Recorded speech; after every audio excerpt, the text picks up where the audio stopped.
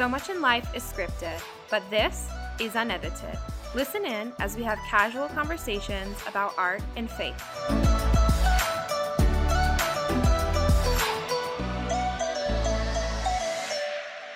Welcome to Unedited. I am Farley Sanderford. And I'm Jennifer Chetlett. And welcome to our next happy hour, top 10 things going on. Yes, February. In the world for February. World of art, music, culture. Yeah, loosely defined culture. With air quotes. Yeah. So we're like in the middle of February now. Yes. Valentine's Day was yesterday. Yes. Truth here, we're actually recording this before Valentine's Day. So but we're speaking into the future. Right. Do you like Valentine's Day? I don't.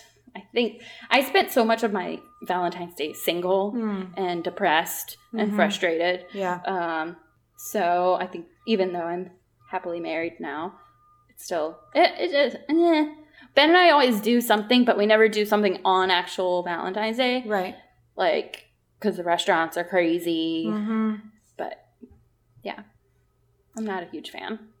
I don't like holidays. I guess this makes it sound like I don't like any holidays. I don't like the ones that have all the expectations. Yeah. Any pressure. Right. Which is what I don't like about Christmas. Yes. I don't like it about Valentine's Day. I kind of have removed it from Mother's Day. But I don't like those holidays that have all that expectation. Yeah. I mean, yeah, same. Especially when the kids were at home. We rarely did Valentine's Day stuff on Valentine's Day. I mean, we were often going to sporting events or practice or whatever. Chauffeuring tiny humans other places. Right. That's what we did. Yeah. But this year we'll go away for my birthday, which is the week after Valentine's Day. So very nice. Just for a long weekend. Yeah. Where are you going? We're just going to my parents own a place up in North Myrtle Beach. I love the beach in the wintertime. Me too. As someone who lived in the not in the beach, but at the beach. Right. Winter, like late fall, early winter is like my favorite time of year because it's just quiet and peaceful. Yeah, I love to watch the ocean, but it's still the beach. Right. I can feel myself decompress. Yeah. And so we're just gonna go for like a long weekend. Nice. So yeah. Ben and I are going to Charleston. One of my top 5 favorite cities. Neither of us have ever been there. Really? I know. Wow. I know. I'm so excited. We got a little Airbnb. Nice. We're going to leave Bowie with a sitter. Nice. And just have a little time away. Again, perfect. Sort of at the beach, I guess. Right? Yeah. But just doing history and culture and mostly eating. It's such a great city. Yeah, I'm excited. I have some friends who've been there like a million times. Yeah. So I'll have to chat and get some recommendations. Yeah, no, you should. How we can eat our way across the city. Right. When Naomi was looking at colleges, College of Charleston was one of the ones she looked at. I tried to give her the parameters that she could only go to school in places that were in cities that I wanted to visit. That's fair. She didn't really like those parameters, but I tried. But she did look at College of Charleston, and I actually kind of won that because she's in Nashville, which so which is a great city. Right. She could have ended up in the middle of nowhere. Yeah. Oh. Yeah. That's just not. So not about that life. Anyway, all right. Well, let's get started. So speaking of Valentine's Day and our significant others, bless their hearts. Yes. Do you buy Ben's clothes or does he buy his own? I'm just curious. I generally buy his clothes. Yeah. Okay. Same. I do. Because otherwise I love him, but otherwise he just wears like the same, like 5 or 6 t-shirts that he's had for a long time. Yeah. Which, I mean, it's fine. It's comfortable. I get it. But it is nice to dress up a little. Right. Or just try, I try to keep. Like, get out of his comfort zone a little. All right. Well, when you all are younger, I try to keep Brian current. Every, 5-10 years, I will, give him a jeans makeover and update the jeans Jeans are wearing. A good place to update. Especially for guys. Yeah. You know? Yeah. I found this article on the fashionbeans.com. I don't know. But it talked about the top 10, I don't know if it's actually 10, but the top hated men's fashions. And the first one was interesting. I don't know that was my most hated, but the most hated one are lensless glasses, which to me just seems silly. I mean, I knew it was a thing, but I didn't know that like it really actually was a thing. Right. But that's the first one. And then what's the next one? Oh, skinny jeans that are way too skinny. Like leggings, like jeans that are like leggings. Yeah. On dudes, I just don't. I mean, okay, so everyone has a right to wear whatever they want to wear. Right. And if it makes you feel like confident, go for it. Yes. But I think this is from a female perspective. Right. Yeah. Right. Like probably thinking about like their boyfriends or spouses or whatever. Like, or things that you just see on people. Yeah. The next one is casual waistcoats. I don't even know what that means. I don't even. I was hoping you would know it. Well, they show a vest, but but that's not a waistcoat. That's not a waistcoat. Maybe they mean like suit jacket.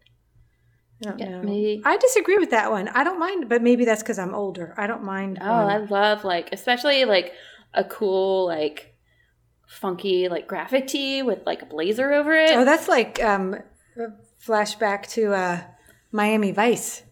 Is it? Well, I mean, the 80s are coming back. Yeah. Fashion necklaces. I mean, does jewelry? How do you feel about men wearing jewelry? I mean, wear whatever you want. Yeah. Like, Brian does. I feel like it's something we get to use all the time as women, right? Yeah, like men should be able to. No, that's fair. The picture they show is like beads, like a puka. Like I don't know what that is. It's like wooden beads or something. Yeah. I mean, again, it's up to you. I think it's funny that people feel passionately about this stuff. They're very upset about these to write an article. Like I don't have put it on the internet. That strong of an opinion. Oh no, this one I do. I'm sorry, I may offend people with this 3/4 length trousers on men. I know some people love them. I can't get on board with that trend. I mean, feel free. It just. I mean, honestly, on anyone, like it just chops up your legs. It makes you look shorter. Yeah. Yeah. Yeah. Like either a full pant or a short. Right. Right.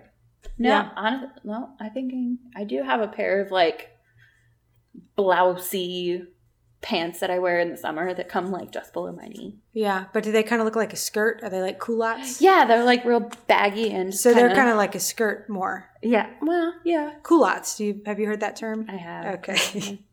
My mother would probably use that term. Yeah. Over-branded jeans. Any over-branded anything. Yeah. I'm like, I don't want to pay to be your advertisement. Right.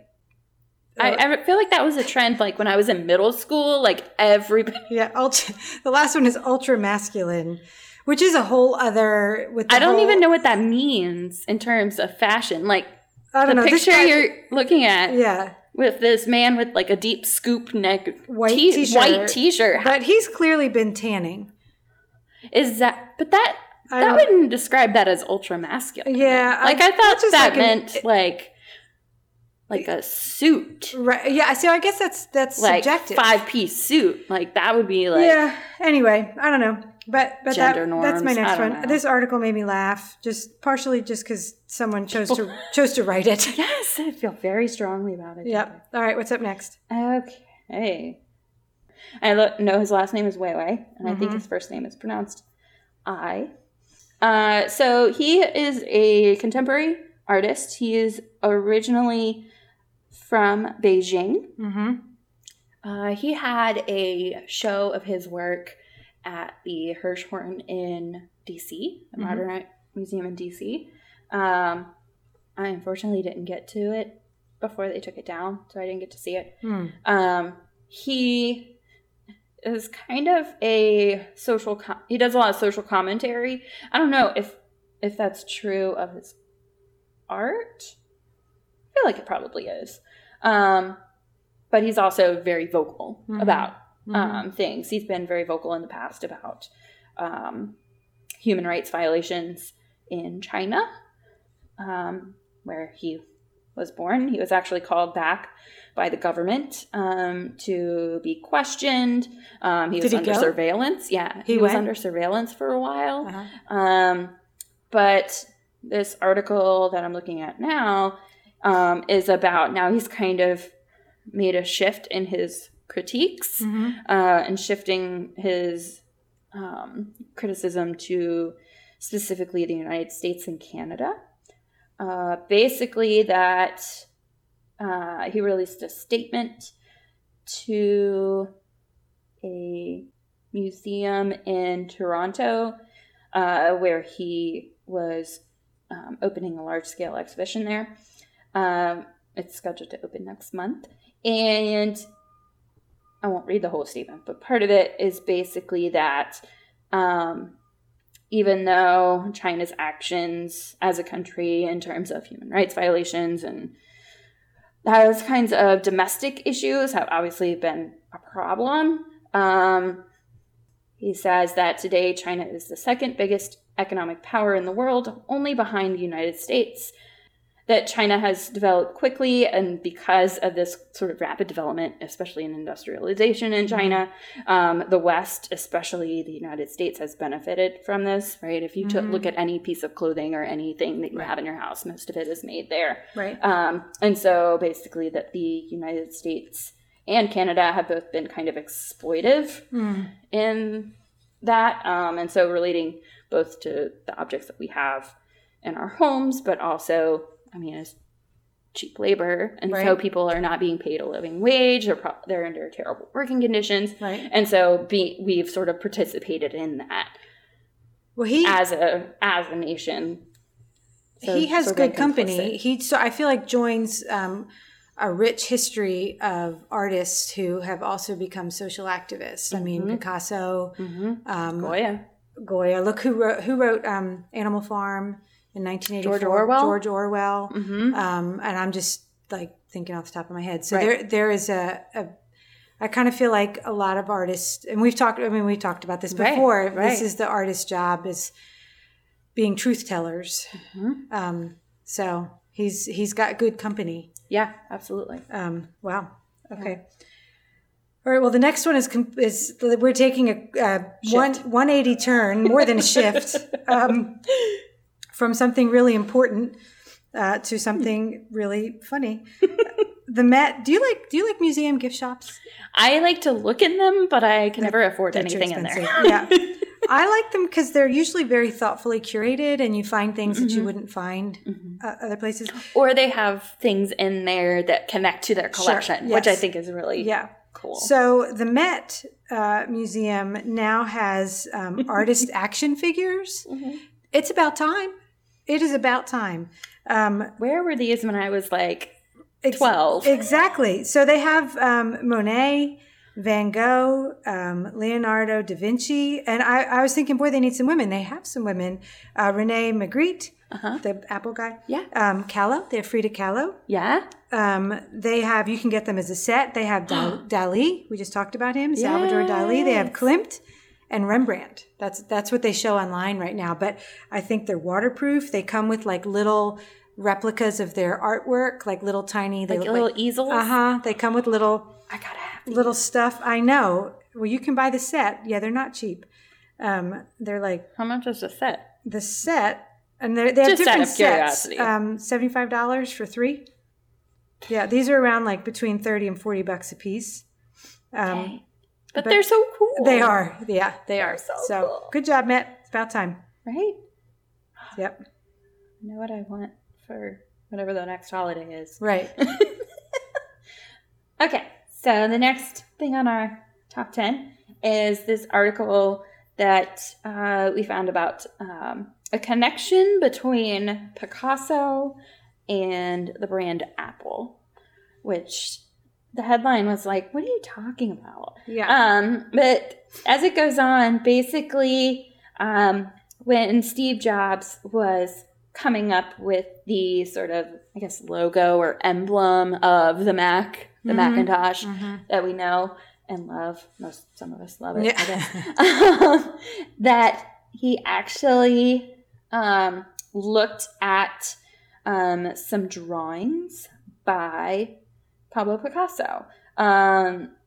Specifically in the article, they list, or they include an image of, it's French, Le Taureau, which I'm assuming means bull or bison or something, Toro, some bovine thing. Right. So they include an image specifically of that one from 1946, and it's like super simple. And I guess that what the connection is between these very simplistic, very linear oversimplifications of these animals is sort of that simple in a good way, sort of minimal. Yeah, very minimalistic. Logo. It makes sense though, because I mean, Picasso was like on the forefront, on the cutting edge, and if you look at the avant-garde, and if you look at Apple, always has been, yes, on the cutting edge. But even in their advertising, their design, they seem to be leading the way as far as that goes. I know people who hate Apple. Yeah, but they are pretty. They're kind of, I feel like, in the forefront of design. Yeah. I agree. Yeah. It reminds me a lot of the Bauhaus, which informed what we now know as IKEA. Oh, yeah. This blend between art and design, and which created what we now call graphic design. Like that whole field came out of the Bauhaus, which if you go to IKEA is like a modern day representation of those ideas. So form, oh no, I'm going to mess it up. Form follows function. Yeah. So first you want it to be functional, but you also want it to be beautiful. Right. Whereas before it was function follows form. Right. Things were more decorative. Right. Like, take example, the door handle. Before it was a sphere that you turned, but now in the sort of Bauhaus tradition, the IKEA tradition, it's a bar that you push. Right. So it's more ergonomic. It makes more sense, but it's also simple and classic design. Have you been in an IKEA recently?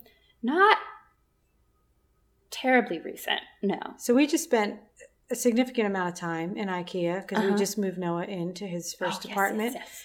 And I decided that the way they're set up is like a ride in Disney World. They herd you along this path.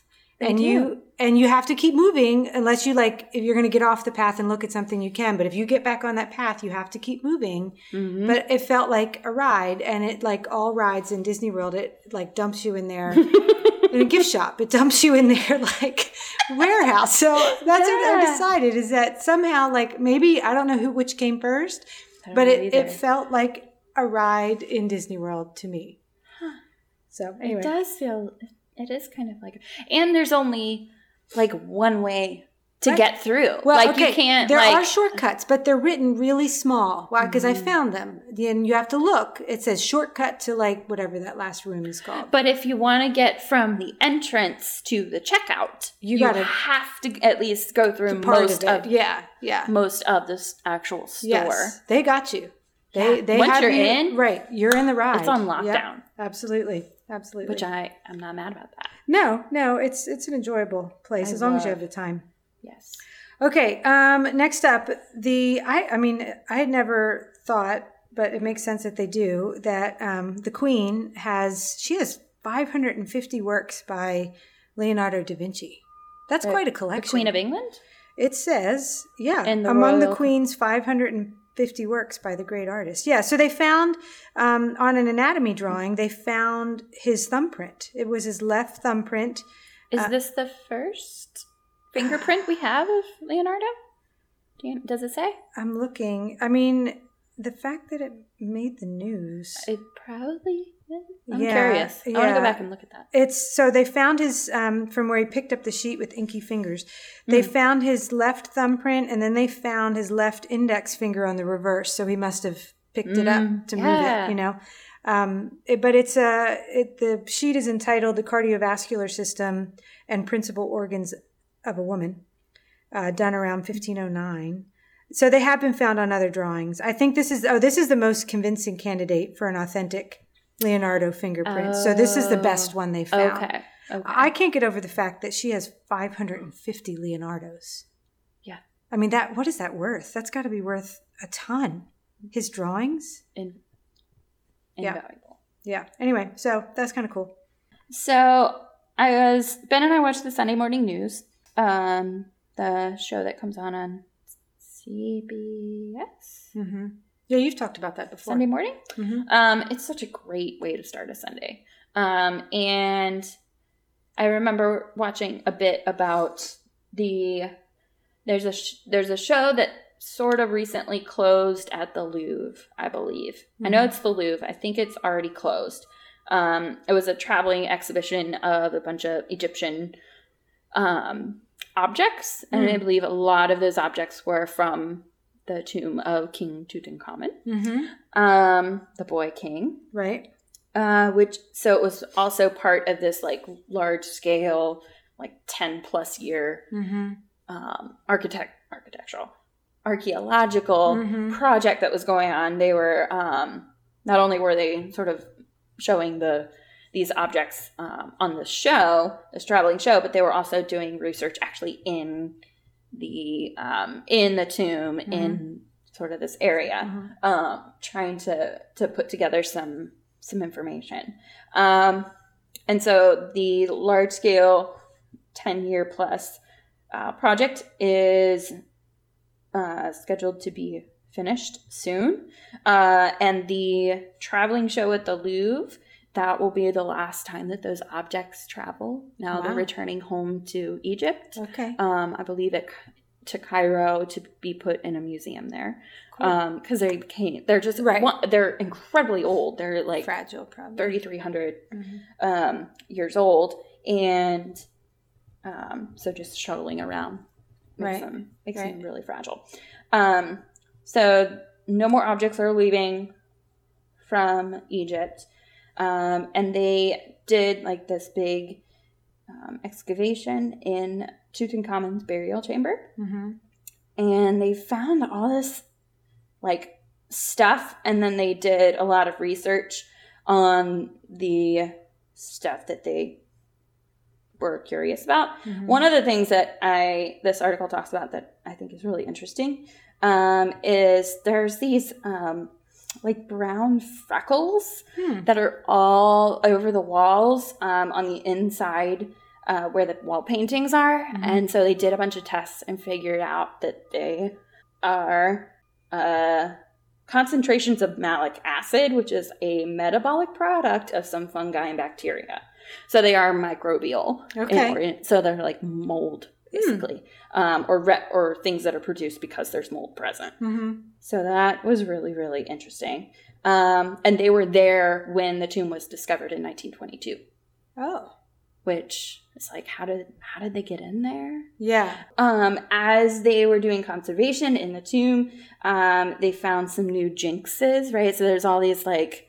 what's a jinx? A jinx like a curse. Oh, okay.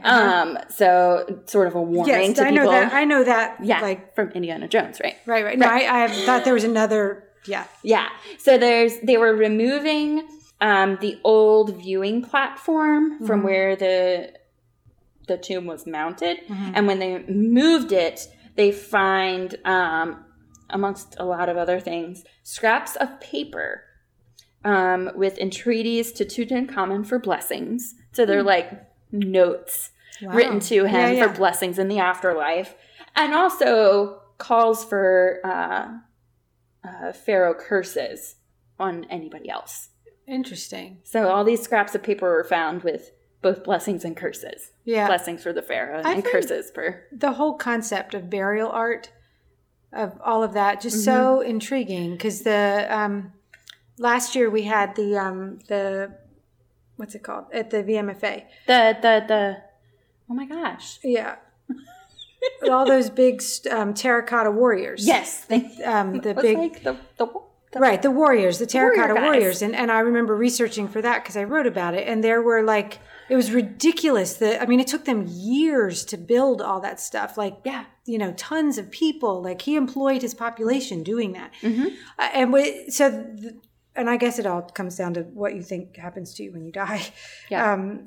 It's some great art. So for that, I'm thankful. Yeah. And Tutankhamun was only 18 when he died. And he has one of the most luxurious and most decorated tombs of any of the Egyptian pharaohs. Wow. And interesting. Like, he didn't live very long, even by Egyptian standards, ancient Egyptian standards. So it's pretty pretty incredible. That is incredible. So fascinating. Yeah, it really is. All right, we're going to take another shift in this episode. We're going to kind of move to pop culture. We've been talking about like art history and history, but we're kind of moving into pop culture a little bit. So over Christmas break, I stopped making pots for a few weeks and like allowed myself to kind of take a breath. Yes. And all of like regular TV. You made a lot. I did. I made so many pots. Made so many things. I made like, I don't even know how many, probably 1,500 pounds of clay last year. I made a lot of stuff. Holy cow. Yeah. It's a lot of clay. It is a lot of clay. So I started watching TV and kind of got into like a lot of these things that people have already been watching that I'm a little behind on. I'm catching up. Yeah. But one of the ones that I started watching that I've heard people around our office talking about is The Good Place. Which was the only network TV show to be nominated on the Golden Globes. Everything else was on like a streaming. If I remember correctly, they were all from, Because there's so many options. Right. And the ones on the streaming platforms don't have all the same rules or whatever. Right. That network, restrictions. Yeah, there you go. That network TV does. But so The Good Place with Kristen Bell and Ted Danson, I'm like 8 episodes into season 1. Okay. Which it's really well written. It's incredibly well written. Yeah, and I like her. She was the voice of, I think, Anna in Frozen. She was the... that's your reference. Well, that's I just know that. But yeah, and of course I know Ted Danson from Cheers. Yeah. What else is he in? I started to say Night Court, but that's not right. No, I don't think that's not right. No. But it's Cheers. But he's been in a cop show. He's been in a bunch of stuff. He was in CSI, wasn't he? One of the CSI spinoffs. I don't know. There's like 8 million of those. There is. There's a lot. I didn't watch all of them. But the premise of the show is really interesting because it's about the afterlife and their thought on what heaven and hell will be like and who goes to heaven and who goes to hell. But they don't call it heaven or hell. They don't call it heaven or hell. They call it the good place and the bad place. Right. And it's really based on works. Yes. It's very much based on works. And so like earning points. Right. That like whole premise is a little disconcerting to me. Yeah. Yeah. But anyway, it's funny. It's, I can it's clean because it's heaven and you can't curse there even if you try. But it's funny. So that's what I'm watching right now. And I think it also sort of sparks conversation, right? Right. Yeah. Right. About deeper things. Absolutely. Most network TV does. So speaking of TV, Ben and I watched last night. We recorded Rent live, and you've never seen Rent, right? No, but I know the song. That 5,000, whatever that 525,600 however many minutes. I know that song. Yeah. Okay. Well, that's a start. Okay. It had ever since. So it was first released on Broadway in '96. 3 or 5 days after the writer of the musical passed away from AIDS. And so the cast had to go on with these very heavy hearts. Sure. To put on a show. I think I was reading lots of articles about it. They kind of muted the set and they made it just a little like chiller, not so much like flashy, right. Out of reverence for him. Right. So that's when it started, and even ever since then, it's been very controversial. It does contain a lot of adult sort of. They deal with homosexuality, don't they? And they do AIDS and drug use and just all these things that were happening, and I feel like it's probably like the Hamilton of my generation. But in '96, I had I was not a typical 23-year-old right in '96. But I feel like you know how like this generation has claimed Hamilton and claimed all of that. I feel like Rent was probably the musical of my generation. Yeah, I was just not. I was not in that season. Seasons of Love. Right, that's something else. That's the song that you were talking about. Right. It's called Seasons of Love. So anyways, that's a little history about the musical. Ben and I actually saw a touring version with 2 of the original cast members. Oh, cool. Which was really neat. So did you like it? I love it. What you watched last night? No. I love it's not gotten good reviews. I have read that. Yeah. So the version that Ben and I saw, there's also a movie version that includes a lot of the original Broadway cast members. Those are excellent. Again, it is adult themed. There are some sort of... I'm sure it's rated R. Yeah, probably. And there's, of course, cursing and all that stuff. But so I was really looking forward to watching it live because, Fox has done some other musicals live. They did what they do. Hairspray. Thank you. They did Peter Pan. They did Grease, right? All of these sort of Hairspray. They do Sound of Music. Yeah, we said Hairspray. I think they may have done the Sound of Music. Yes. Which are all these kind of like sort of squeaky clean musicals. Grease, not so much. Actually, Hairspray, not really either. If you start listening to the words of the songs. That's true. And that's Waters, whatever his name is, who does all the weird stuff. Yeah. But anyway. But Rent is much more overt in its commentary. Right. So, and I was really looking forward to it. I know, of course, they'd have to change a lot because it's network television. But so there was, I think, 3 major mistakes that were made based on articles I've read and after watching it. One, there were no understudies. So much like, what's her name? The main character in one of the other musicals, Vanessa Hudgens. Her, I forget which one she was in, the other musical she was in. It'll come to me. But her father passed away a few days before the show. There's no understudies. And then in this one of the main actors broke his leg. There was no understudies. If you know anything about theater, the understudies are incredibly important, especially because it's live. Like you have to have backups for people because things happen, even if you're the most professionally trained person ever. So one, there was no understudies,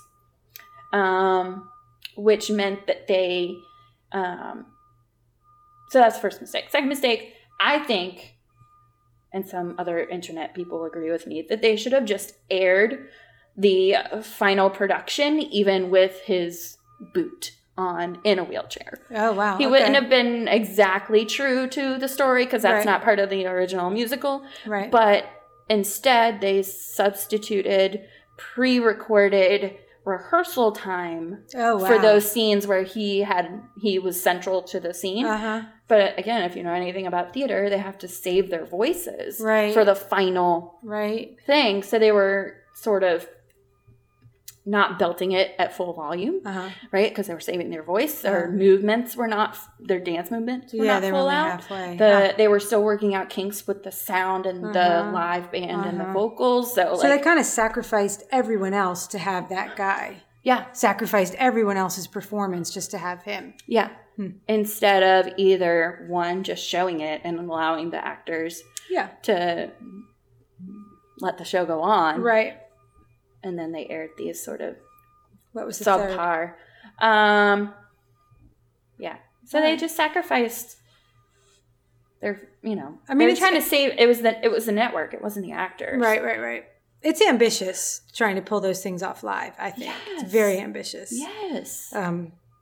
They're usually entertaining to watch, but at least and I think people that would never either be able to afford to go to a theater or have no interest in it to begin with, if they see somebody they recognize. Then Which as you say, theater she is didn't great for all. Have to pay for it. Yeah, that's true. Yeah. I still am glad I watched it. Well, good. So we're going to wrap up today. So last time we talked, we've actually done a whole episode on podcasts where we talked about what we listen to. At that time, it might have changed. Right. Well, it has changed because I, at the time, was listening to a lot of true crime podcasts, which scared me. And so I had to stop listening to them. I know you listen to some of them, but I can't listen to that anymore. It's too scary. Stop. I kind of got on a kick with them and found them really interesting. And then they all of a sudden felt really heavy to me. And I thought, I need something lighter. So I started looking and found 2 that are fairly new. Conan O'Brien had another podcast, like a different version of it. But he's got a new one out called Conan Needs a Friend. The title's the funny. Best title ever. And I do like his late night. He's not on every night anymore. I don't usually stay up to watch any late night TV because I can't stay up that late. But his podcast, the whole premise is that like he needs friends in real life, like real friends, and the people he interviews on his show, could they be his friend? And so that's what he has them on to talk about, like, could we be friends, like in real life? Actually, do we have enough in common? Like, could we actually be friends? And he's got an assistant who's funny. Actually, she's really funny. Yeah? Yeah. So it's just light and funny. And that sounds really great. Yeah. I like Conan. He has a lot of comedians. A lot of the people that, he's kind of started, I think most people start with their friends. So he kind of is starting with people he knows really well. He had Wanda Sykes on. Oh, yeah. It's just funny. So I've been listening to those. And then, speaking of Kristen Bell, her husband has a podcast. His is not as new. He's got more episodes out, but I happened to stumble across it. It's called Armchair Expert with Dax Shepard. Okay. And I first started watching him in Parenthood, like when that show was on. And that's where I had never heard of him before that. Oh, really? Yeah. Okay. He's kind of quirky, but he's delightful. I like it. So his podcast, and you and I both like a long podcast. Yes. Some of his are like 2 hours long. So imagine like you and I took a long lunch and recorded the whole thing. That sounds fantastic. That's what his podcast is. I mean, to me, I don't know if anybody else right. would. Right. No, well, I like him because a lot of times I listen to podcasts when I'm in my studio or whatever, and it's nice to not have to switch it. It's nice to just let it play. Yeah. And he has all kinds of celebrities on. The last one I listened to. I'm sure he's very well connected. Yeah. He just had Jay Leno on, which was really, really funny. Yeah. That's really cool. You kind of hear them in a different, I feel like they're, when celebrities talk to other celebrities, they're like a little more casual. Yeah, more relaxed. Yeah, maybe. But his does have a lot of language in it, and they all have the E on it because they, but they have to. I'm beginning to think everything you listen to or watch anymore has language. I feel like it's become more accepted than it was 20 years ago. It's except The Good Place. Except The Good Place. Because you can't curse in The Good Place. No, they substitute it. Right. With like shirt and fork. And which is just, some people will not find that funny, so we're sorry if that offends you. I find it really funny. Yeah. But anyway, so those are that's my updated podcast. If you need to laugh, you need something lighter to listen to. Shifting. Conan gears. and Dax Shepard both have podcasts. So that's kind of what we have happening in February in our happy hour. I don't even know if it's 10, top 10-ish things. But I think that's a good place to stop for today. Yeah. So thank you all for listening. If you would like to reach out to us, we would love to hear from you at podcasts@worldhorizonsusa.org. Send us an email. We'd love to hear your show ideas, any comments, thoughts, anything like that. We'd love to hear from you. Just to know you're listening, that there are people out there. Absolutely. And speaking of that, yes, leave us a review. Give us a rating, leave us a review. That will help people find us. Tell a friend, all those good things. So thanks for listening, and we'll see you next time. Thanks for listening to Unedited. This podcast is produced in cooperation with Gallery Edit in Richmond, Virginia. You can reach us at podcast@worldhorizonsusa.org.